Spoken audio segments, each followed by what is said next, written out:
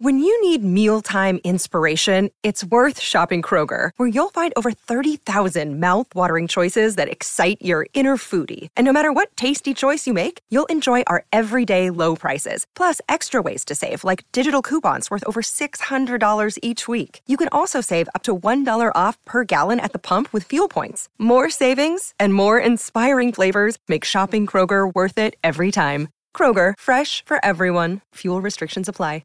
Excuse me, Veronica. Yes, what is it, Brick? I would like to extend to you an invitation to the pants party. Excuse me? The party. The pants with the pants. Party with pants.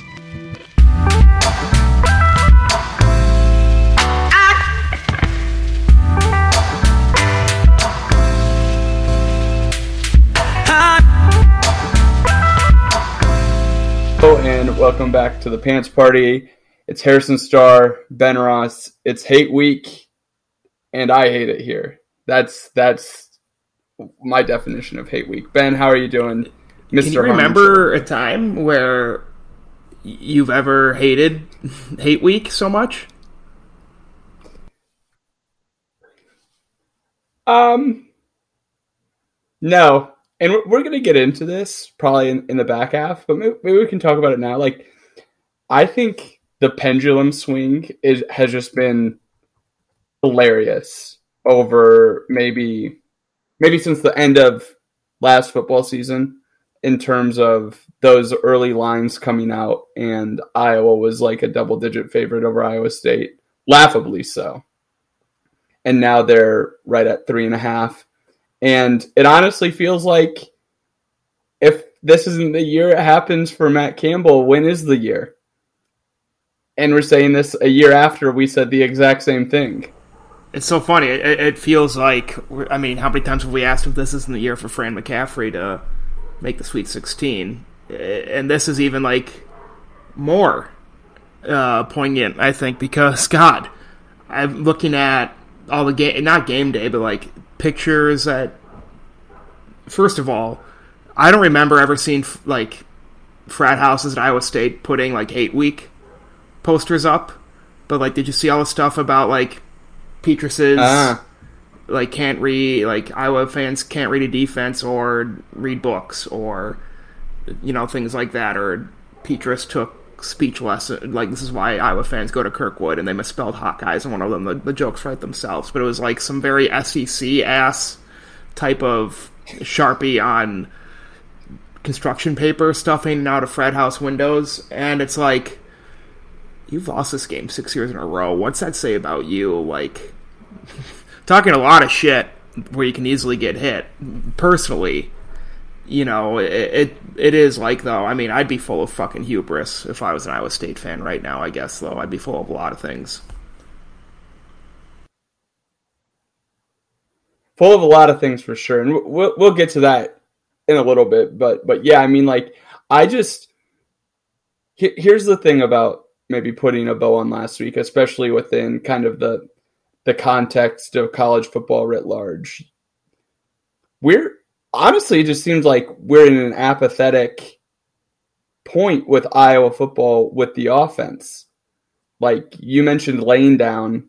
I was texting you this weekend, and like, it was like I was a scuba diver coming up from air. I came up too fast. I tried to go straight into other football games, and I couldn't, so I had to bake a cobbler. And then I watched the rest of the Arkansas game. I watched some of the Ohio State Notre Dame game, and it's just like, these are completely different sports. Like, I'm turning back the time machine for 3.5, 4 hours every weekend watching Iowa football, and I don't like Florida, Utah. Utah's the most Big Ten ass Pac-12 team. Yeah. Literally flew over them to take UCLA, and Utah still held on with Florida. I mean, they had that game in hand until that game went down to the wire. That's technically the best game of the week, in my opinion. And you're right, different sports. I mean, what? What was it? North Carolina State or Appalachian State scored 40 in a quarter? Like, what the hell? Yeah. I didn't even know that was possible. I didn't know that the drive charts don't make sense. It only makes sense if you remember they're playing against a Mac Brown team. That does make it make sense. I mean, I think that the thing with Iowa football is like the dunking is coming from everywhere. Everyone is dunking on Iowa football, and they're not wrong to do it. There are so many different angles, and like Charlie Jones, Purdue after a loss that they should have won. Purdue should have won that game if they had 10% of Kirk Ferentz and Jeff Brom. They're dunking on Iowa, saying Charlie Jones has 12 receptions versus 21 last year. Guess what? Iowa had 11 receptions this week. We don't even have to go to last year to make Charlie Jones' stats look insane. It's wild. I mean, he's vindicated. He made the right choice. Do you think... Does anything? What's Charlie Jones' stat line if he plays for Iowa Saturday? 2 catches for 11 yards, and maybe a punt return for a touchdown. I mean, it's probably half of. yeah, maybe that. Maybe a punt or kick return for a touchdown. I was talking with my dad this weekend, and maybe this is another thing to add. Like, I'm a little all over the place, but like his point was so funny that he said Charlie Jones doesn't look like the same returner. It's like, yeah, because he gets the ball on offense. He doesn't have to try and maximize his touches on special teams. He's tired for the first time. He also doesn't. He's also tired. Oh my God. It's so true. It's so true. And then like I go to the St. Louis Cardinals game on Sunday, which in some respects is like the stylistic equivalent of South Dakota State, Iowa, in the sense that like nothing happened for 2.5 hours. And then it did. Like Albert Pujols comes up, hits a game-winning home run. It's why everyone paid whatever they paid to be in the stadium, and they saw it happen. And it's a memory I'll have for the rest of my life. You couldn't have me forget the Iowa South Dakota State game quick enough. And I mean, the other parallel is that Iowa scored in 2s and the St. Louis Cardinals on that day scored in 2s. And it's just, I don't even know if there's another way to contextualize it within modern football, college football, the Kirk Ferentz era, but it truly does seem like a low point. And maybe the low point when you consider the context of, oh, this is Brian Ferentz's 5th year. It's Petrus's 3rd year as starter. Like, I'm willing to chalk up that Wisconsin game in 2017. That's fine. That happens. It came a week after the Ohio State game. But to have the extension of 2021 into 2022, like we saw play out on Saturday, it just... I just genuinely can't believe it, but I can. But I can't believe I can believe it, if that makes sense. So, I mean, it's just like you never think your worst nightmares are going to come true, right? It's, what we always say is, why are we surprised? And it's just like, try and, I think, hedge our own bets against our worst instincts. And very rarely, it's like, it's just like anything else in life. You never want to put the cart before the horse for something good that could be on the horizon for you. And you never, want to dwell on an absolute worst-case scenario. Well, obviously it's a football game, so I don't want to extrapolate. But what would be worse than this for an Iowa offense? Like, simply, I don't think you can draw up anything other than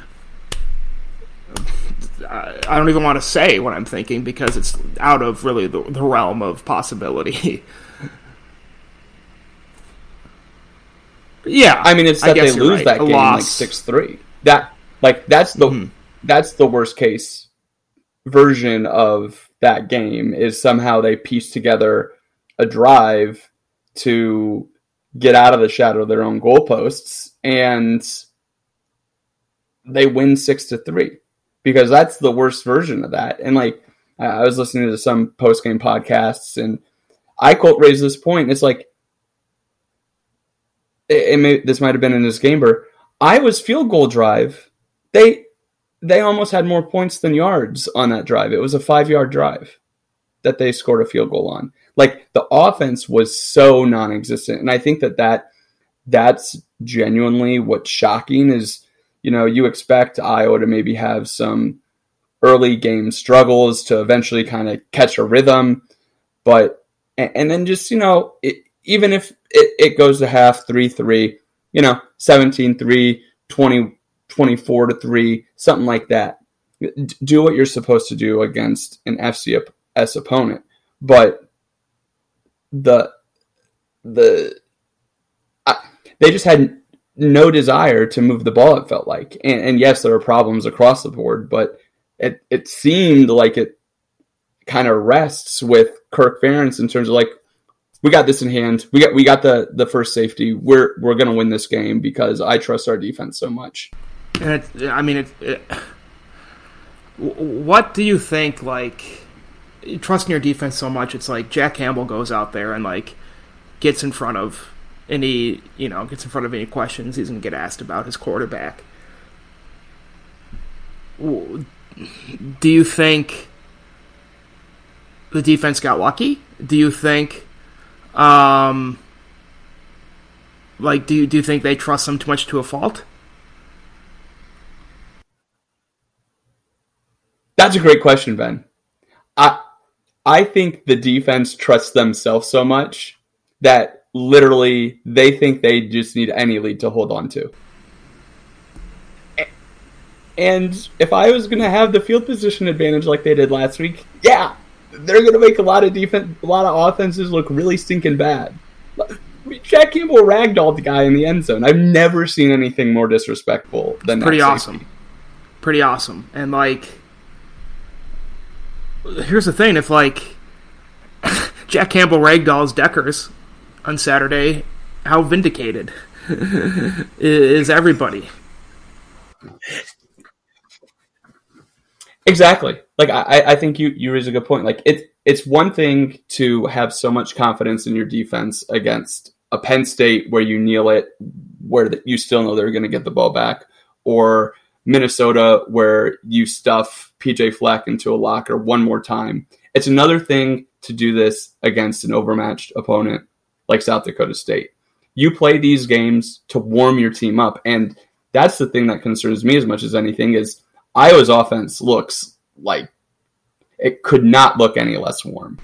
What do you mean any less warm? It's freezing. It's ice cold. Yeah. Yeah. It's the line from why can't I think about it? Think what's colder than being cold? Ice cold. All right. That is yeah. That's Iowa's offense right now. So yeah, I mean, I don't know that we want to talk about it anymore, other than to say like I do have some questions before we kind of get into some of, I would call it palace intrigue with the Kirk Ferentz and Brian Ferentz dueling press conferences, because that was hilarious to me. But here's some quick hitters that I have while I was going on a walk with Elliot yesterday. This season, what do you think is more likely? Petrus throws a career high in passing yardage in a game and or passing touchdowns. So I'll get those numbers. Or Iowa records 3 safeties. His passing touchdown can't be more than 2. Yeah, so here's what you're looking at. It would be 4 touchdowns. He threw 3 against Illinois and 3 against Maryland. Or, oh boy, it would be 266 yards, I think, if I'm doing this right. Yeah, 266 yards. His very first game that he started. I have to think 267 yards is more likely than 3 safeties, but that's a sad thing. You know what we should be talking about?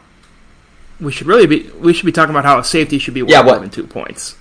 because it is objectively the harder thing to do.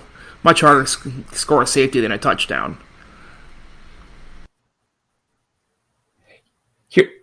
It is worth more than 2 points to get the ball back. It is in theory so worth presumably 9 to 10 points if you if you play your cards right, but it doesn't work like that.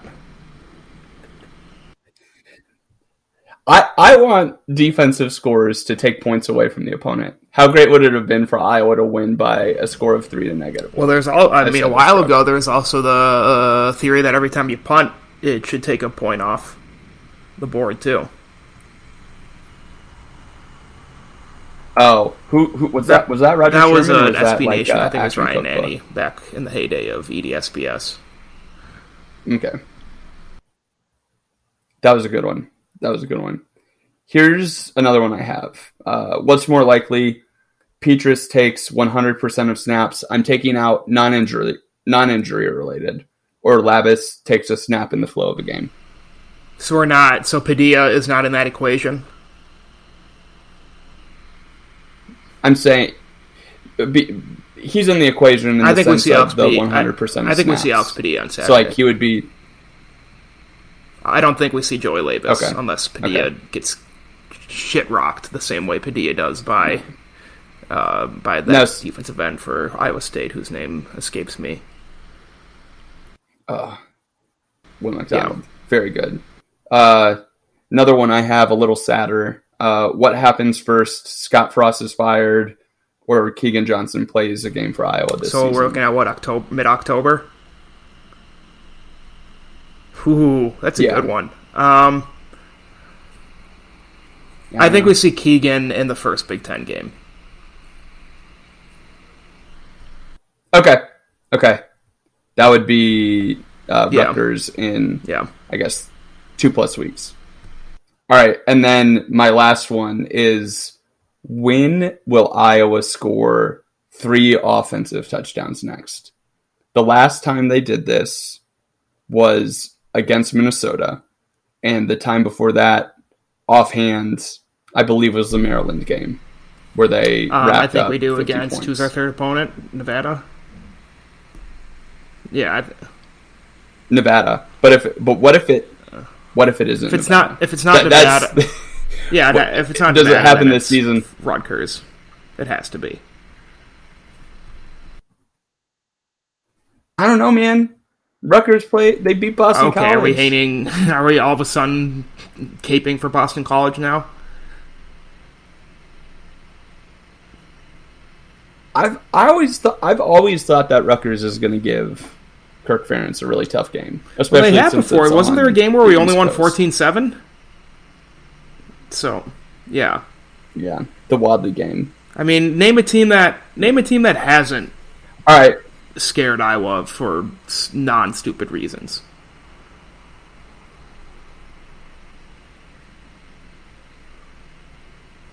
I guess are the reasons because of Iowa. Yeah, because Minnesota, that was Iowa. Because you're right. Iowa was in a prison of its own making against Minnesota last year, but I mean, Jerry Kill beat Iowa by 40 once. Yeah. I mean, every team has the possibility of scaring Iowa. It's why we follow them to the ends of the earth. All right, those were just some quick hitter questions I have before we turn our attention to these dueling press conferences. Because really, Ben, like, to me, I know Bronco Camp said don't read anything into it, but I don't know how anyone can't read something into it. And knowing that every assistant's going to come up and face the music at some point this season like they did last season, to me, it's just hilarious that Brian Ferentz is the first one to come up, because obviously he'd rather be up there with a more successful game under his belt. But also, this is kind of, as you said, don't put the cart ahead of the horse. In some ways, like, facing South Dakota after the South Dakota State win is better than almost, the season can go a million different ways. I would say a lot of the majority of them are negatively for the offense.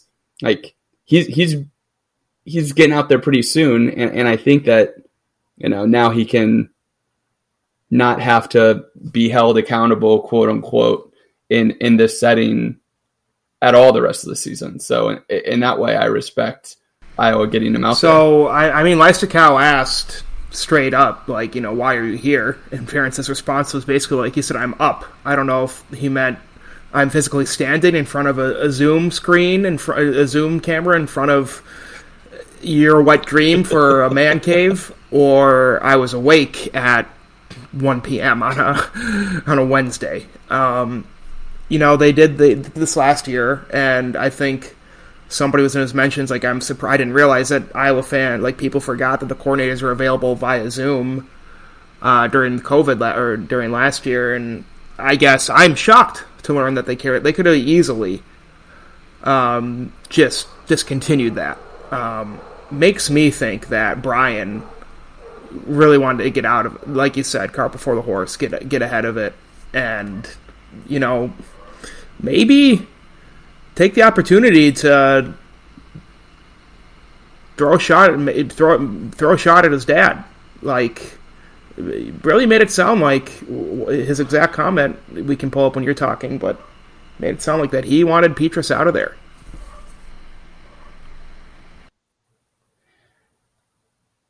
To me, there is clear dissonance. Like, I think that it's one thing because Brian does say enough of the stuff that we expect Kirk to say in terms of he has my full support, et cetera, et cetera. But I don't think I've seen an Iowa coach be as pointed as he was this afternoon, in the sense that, like, one, he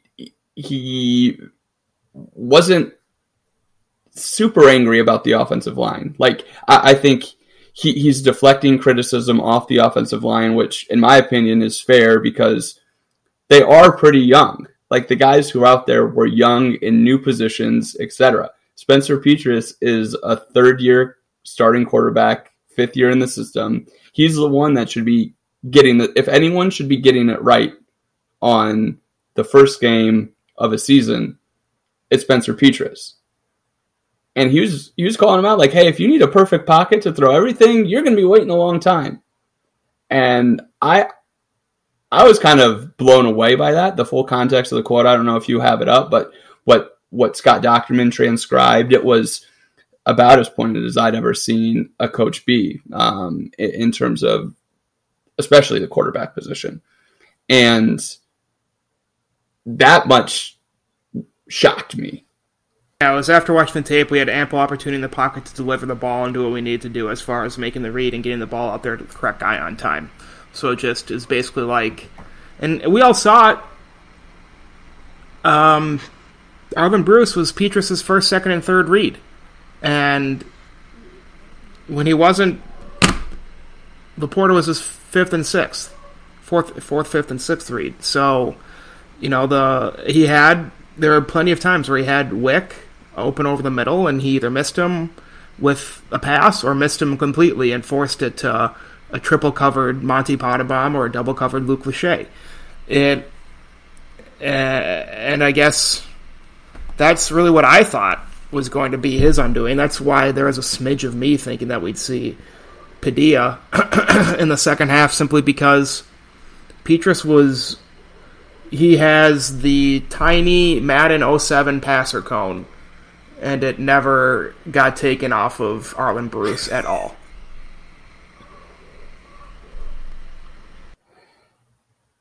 Yeah, and like, I mean, I think if there is one thing that's disappointing from kind of the offensive game plan, it's like,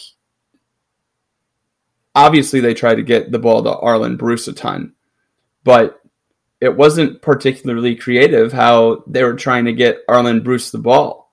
Like, they ran him in motion a handful of times. He got one jet sweep carry. Obviously, he's a punt returner. But now, as you've kind of alluded to, Ben, you're stacking up all of these plays, which in some respects are pretty exhaustive for a wide receiver, especially when we talk about Iowa football, where if you're a wide receiver, you need to block your rear end off too. So like all of this is kind of putting just a ton of pressure on Bruce, and I think he can handle it. But going back to the beginning of this season, your question, how dire is this wide receiving room? And like I said it in the after party this week, it's even worse than I thought, considering how locked on to Bruce Petras was, and that's scary. It does sound like we're getting Brody Brecht back this week, at least, but I don't really think that's going to change anything. I mean, yeah, the depth chart was even more concerning this week than the beginning of the week. No Justin Jacobs on there. No Dunker on there for whatever reason. The specialist category is a new thing I've never seen before. I've never, ever, in my years of following Iowa football, they sent out 2 depth charts because they sent out the wrong one, apparently, to start on Monday. And now they sent out a second one that had the specialist portion on it. Just unhinged stuff, I think, is what you said. Yeah, I wanted to ask you about that because in like an official capacity, you've been like legit following Iowa football as a capital J journalist and, you know, a lowercase b blogger. But how does it happen for the double depth chart to happen? Because to me, the thing that was just wild, and I don't know if it's truly a mistake or if it's some weird type of Kirk Ferentz trying to light a fire under Keegan Johnson, but it was so weird for Keegan Johnson, his name to be the top line on that first one, and then the second one, not a whiff at all.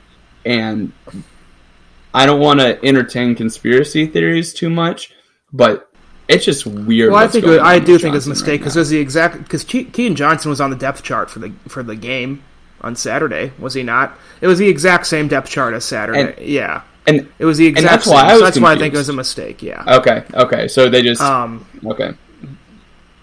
But still, it's, usually they're pretty buttoned up. Usually they run a pretty tight ship with that kind of thing, and obviously it's taking on water in all aspects.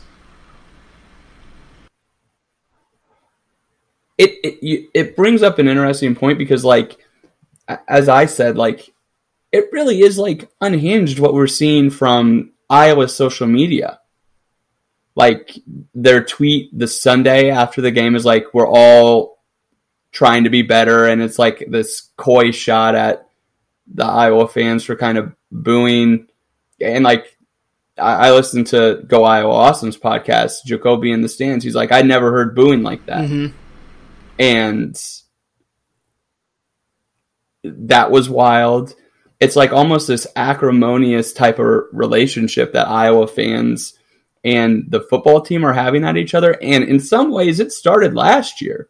Like, it started last year with Petras kind of his end of season statement, like, hey, we're all people's kids and our parents are in the stands and they hear what you're saying about us. And instead of that, like, kind of quelling the storm, it seemed to just like be a tinder for this fan base going into the first game of the season with under the assumption that, hey, offense is going to be a little better than it was last year. And then to come out and have a 0 touchdown game, it's like, my, oh my. At least they scored touchdowns against Purdue and Wisconsin. The boos is pretty crazy. Like, you could hear them. Usually you don't pick up stuff like that on TV, I feel like, but they're flying around, and I think somebody said that they were booing Brock Purdy last year at Iowa State, which, fair enough, I guess. But again, I think it's out of a place of love, We want to see our children succeed. And if seeing that success involves splitting the baby, then so be it.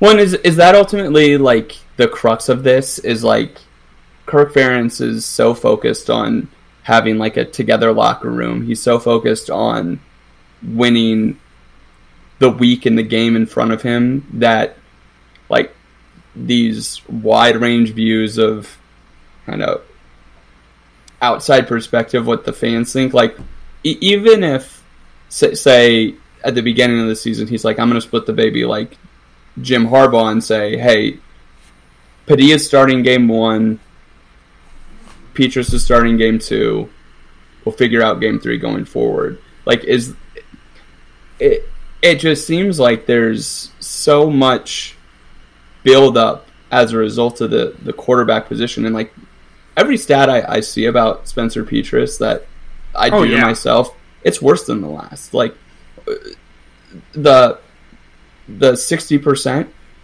like 3 of his last 4 games are his worst percentage games from a completion percentage standpoint of his career. Like, this guy's just lost it, and Kirk Ferentz is going to be the last guy that sees it, right? Like, I mean, that's how we're trending with this. Here's what I'm thinking about now is not everybody on this team is Jack Campbell. You know there are guys motherfucking Petras every chance they get behind his back. Maybe in his face in the locker room. We don't know what that's like in there at halftime or during practice.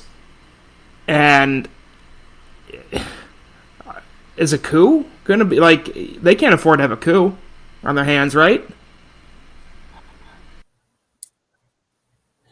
Yeah, I don't want to necessarily go that far, but like we haven't had an everything that can go wrong will go wrong season in a while, Ben. And that's I don't know if it means a coup, but like the 2 that strike me as in that realm are 2012 and 2016, where the lead up to 2016 was kind of similar to this one in the sense that, all right, we all kind of know Iowa peaked last year.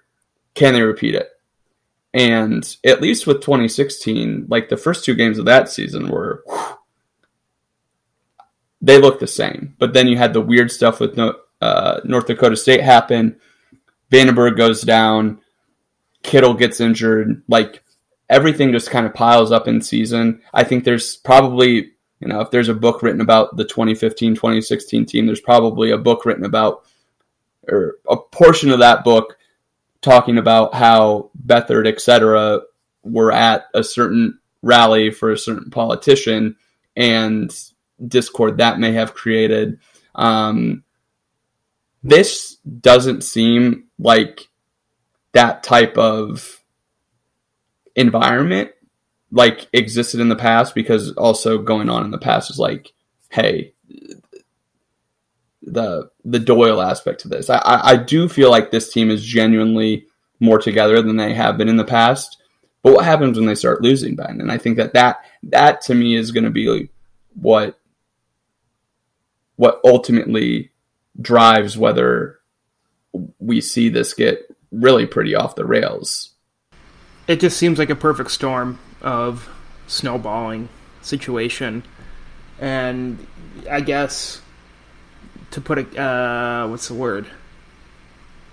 To do a sort of a one-to-one analog, like, do you think there are, to the 16 discourse, do you think maybe there is a group of people that are Team Petras and then a group of people that are Team Padilla? Like, do you think that, again, I know you said you didn't want to get too far into it, but do you think people are picking political sides here? I don't think it's necessarily anything like that. Like, I think in 2014, that's when we had clear Rudock, Beathard divisions. But I think this year, it's whoever's playing, I think Iowa players are going to support publicly. And that's, to your point, I think everyone's going to take from Jack Campbell. And I think what he said was pretty important, but it's also very important for Iowa's offense to show up. If not this week, but over the course of this season, they need to show that they can hold up their end of the bargain, because we know the defense is going to week after week, outside of, probably Purdue, but and maybe Ohio State. But having a great defense gives you a chance to win a lot of these games. You need offense to win some of them too. And that's just Kirk's worldview is so warped that it makes it so weird, because like contrasting Brian's a little more straightforward press conference, Kirk was just doing what he always does and like wasn't even entertaining the thought that Padilla would play, even though he said all offseason we feel good about both guys. I guess that means just in case Petrus gets injured, because to me that is maybe where the Palace intrigue comes in, because Kirk saying he almost will never go to Padilla, parsing his words, versus Brian insinuating that he's very close to seeing both quarterbacks. It really is just fascinating to me. Ahead of a rivalry game against a team that I think I always kind of thought would be a little bit of a stealth loss for Iowa, but that looked pretty good. That have kind of the components of teams that have beaten Iowa in the past. And, you look at a Will McDonald, hey, it doesn't take much to disrupt Iowa's offense, and he can do that single-handedly. Yeah, I mean, shit, if Iowa State was playing with 10 guys, I'd still think they'd be able to disrupt Petrus, or this offense, the way it's looking right now. I can't believe like Iowa's still favored in this game. I still can't believe, I know it's a home game, and I know the precedent is Iowa beats Iowa State every which way, or Iowa State beats itself. But, and maybe that's just, it's the beauty of it, is we could see a totally completely different team next week, or this week.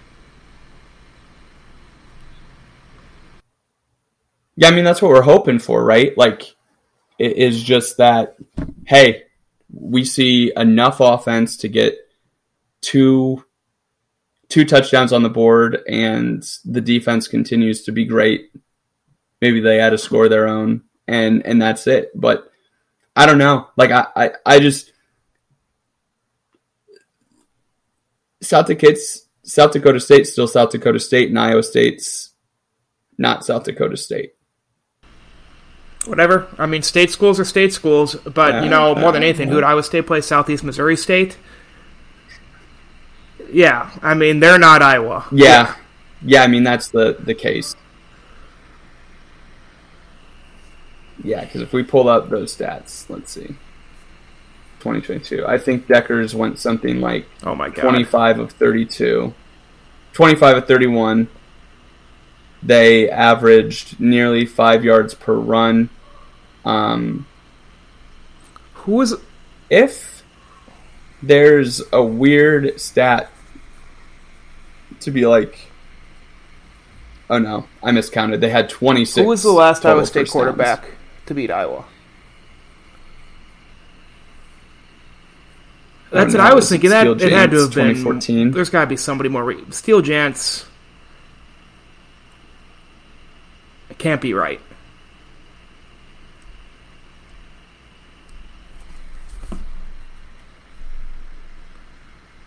Man, that 2014, God. That 2014 Iowa State team lost to North Dakota State by 20 points. Sam Richardson, that's Sam right. B. Richardson. Yeah. If you gave me a dozen didn't he guesses, transfer somewhere I would have gotten there. After Iowa State? Or didn't he? Or was he the transfer from Georgia?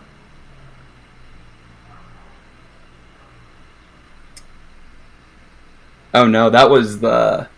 Okay. That was like Campbell's first guy. Nobody knows that you're talking about. I think that guy was wild. So because then he ended up like at some Oklahoma community college. Guess.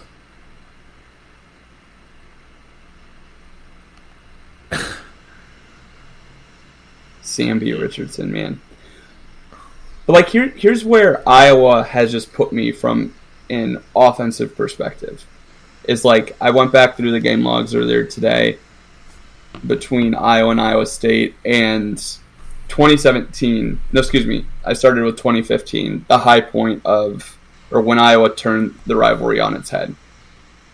That was a high point of yards per play that they had in the last 6 games, I guess it was. So it went like 6.8 to 6.1 to 4.9 to, I don't know, to like 4.3 to 4.3 to 2.9. And it's like just this horrible downward trend. It got me thinking, like, how good does Iowa actually need to be offensively? And like, is 5.5 yards per play good? No, that's 80th in the country. If Iowa averaged 5.5 yards per play, it would only move them up, like, you know, I guess because it's Iowa, it'd move them up close to 30 spots. But like, I'm like, oh, that put them in the middle of the pack? No, it's still in the bottom. I don't know. third. If you told me Iowa was getting a first down every 2 plays, every 3 plays, I'd be ecstatic. Yeah. That was my thought. Yeah. I mean, I guess maybe as we kind of close it out, Ben, what do you want to see from this team on Saturday? Like, I guess, what do you want to see, and how far detached from reality? I have no reason to believe we're going to see anything different. You know, I do. It does sound like we're getting Gavin Williams back, but I don't think that changes much. I think LaShawn was fine. I mean, he wasn't fine, but he wasn't the problem, I guess. I have no reason to believe. You know, it's still going to be Arlen Bruce. We're not going to see Keegan Johnson. We're not going to see Nico Organy. It's going to be Arlen Bruce out there doing everything we can. It's going to be Sam Laporta out there doing wide receiver screens with 1 blocker against 3 men in the box for him. Or not in the box, but 3 guys scouting or spying him. I think people are trying to defend some of the play calling, the scheming from Brian Ferentz. I don't think there's anything defensible about this offense. I just don't, and I'm done trying to rationalize it.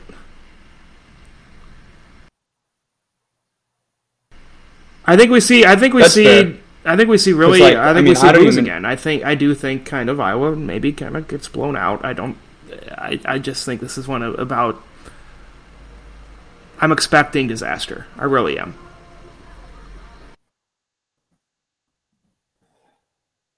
Yeah, I mean, I think you hit on my fear, and this is a point I've raised elsewhere.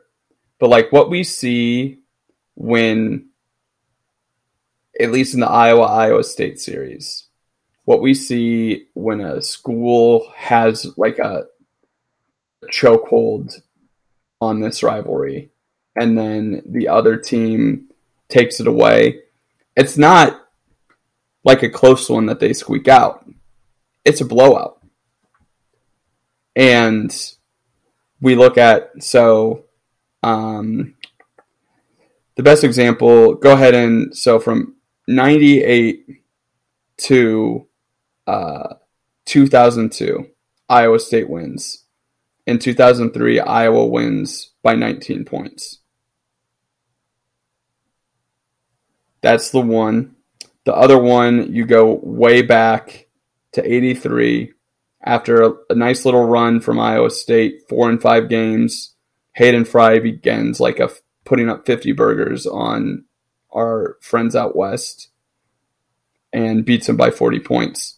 The other one, I guess, that 98 game, after Hayden Fry, stuffed that school in a locker, Dan McCarney in his, that's more games than I thought, 1, 2, 3, 4. Fourth game, he wins by 18 points. So those are kind of the 3 stretches where it's like, oh, there are, 4 of these going on, kind of the big inflection points.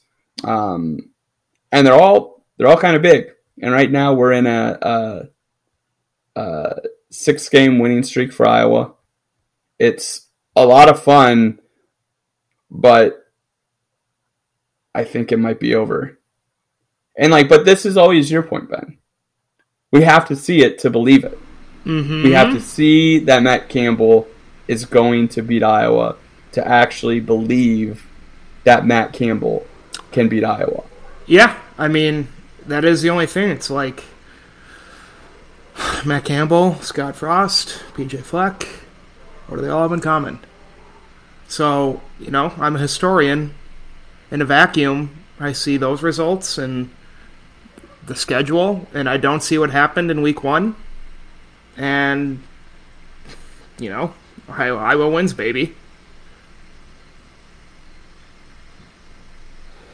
Yeah, I mean, I think that it's ultimately going to come down to if Iowa can generate any sort of offense. And, that's where I was detached from reality going into last week was, the only thing I wanted to see was Iowa assert themselves offensively. And while I actually think, looking in the LeSean numbers, they're a little better than they look because he just averaged 3 yards per carry. But one thing he did a lot better was not lose yardage. He only had 3 plays. I thought he only had 2 of 0 yards. Okay. And okay. 2 plays of negative yardage. So 5 plays total where Iowa didn't move forward. And I don't know if that has me optimistic, but eventually Iowa is going to have to catch these teams off guard with 8 men in the box, or they're just not going to. I guess, no one's saying they have to. No one's saying they have to change. I firmly believe LeSean and if Williams. We know Kirk, they're not going to. He did have the fumble, but there's in the first quarter, Petrus missed him on screen pass. I think that would have gone for a touchdown. He had 4 blockers and 30 yards of daylight in front of him. Yeah, I mean, I was thinking about the what-if game a little bit too, Ben. And it's you can really play the what-if game in Iowa's favor, but what happens if they score on that big touchdown? What do you mean? Score on that big South Dakota State. The one that they got over the top of Kayvon and Schulte. Do we know that Iowa can score when they need to score? I mean, we do know that. The answer is no.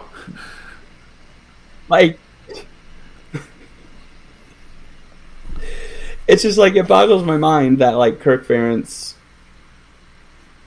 literally all he sees is, did I get the win or did I not get the win? And in the moment, is what I'm doing helping our team win or losing our team win? And he is so allergic to style points that it clouds his judgment. It clouds his judgment. The problem with the what-if game, aggressively. I think the what-if game when I'm playing it, I only see 1 touchdown, and that's the LeSean Williams one. The only other what-ifs I see are Petrus connecting. I think there were 2 third-down plays where he missed a pretty open Al Quick over the middle for first downs. But so what? Maybe one of those gets you a field goal. Who knows? The what-if game, that's Iowa a 14-3 win instead of a 7-3 win.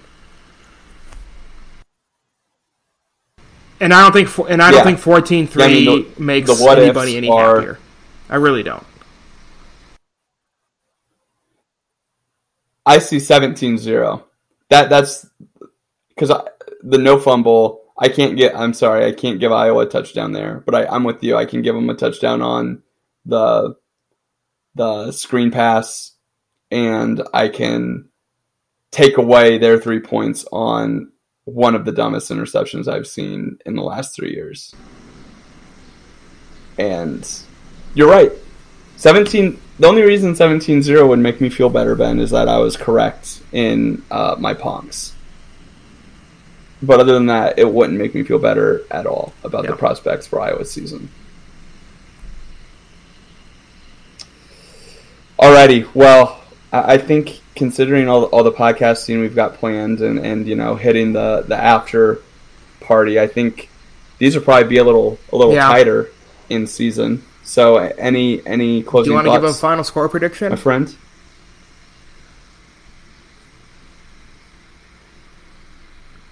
Iowa's either going to win this game by a score we've never even thought about, or Iowa State's going to win big, and they're going to carry Matt Campbell off the field like he... And they'll have deserved it. Frickin' Rudy. I mean, more credit to him.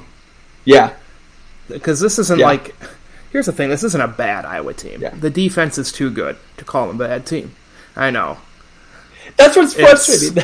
Just such a bad portion of football that it stinks. It really does. Maybe one final thing to close it out with is, like, how many times is Tory Taylor going to be one of the top 6 or 7 guys that Kirk Herbstreit mentions this season? Every time? He's going to punt 10 times a game. I think I should start a thing where I did the math, and I think he punted for about a little over half a mile on... I know we talked about a running club. Our running club we should run the distance Tory Taylor runs every week. Punts every week.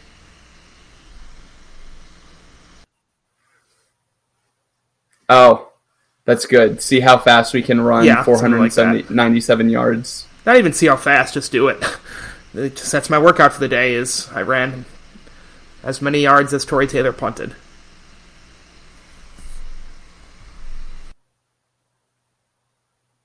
We could figure that out. Yeah. We could figure that out. Here's what happened, Ben. I forgot to run my mile. I didn't run the mile around my block to see how fast I could do it last week. So I'll have to bring that back this week. Looking forward to it. So, alrighty, my friend. It was good talking to you as always. I think do you have a score prediction? It's like 24-3, 24-10. I think Iowa's offense gifts Iowa State a touchdown, whether it be a pick six or great field position. And then it's kind of like, the whole... Who said it? Josie Jewell or Josie Jewell said it to C.J. Beathard against Michigan. Just get us 10, and we'll win the game. And it's going to kind of feel like that for Iowa State. Yeah, I don't think they. Oh my God! You think under 10 points wins the game for Iowa State? They'll get it somehow.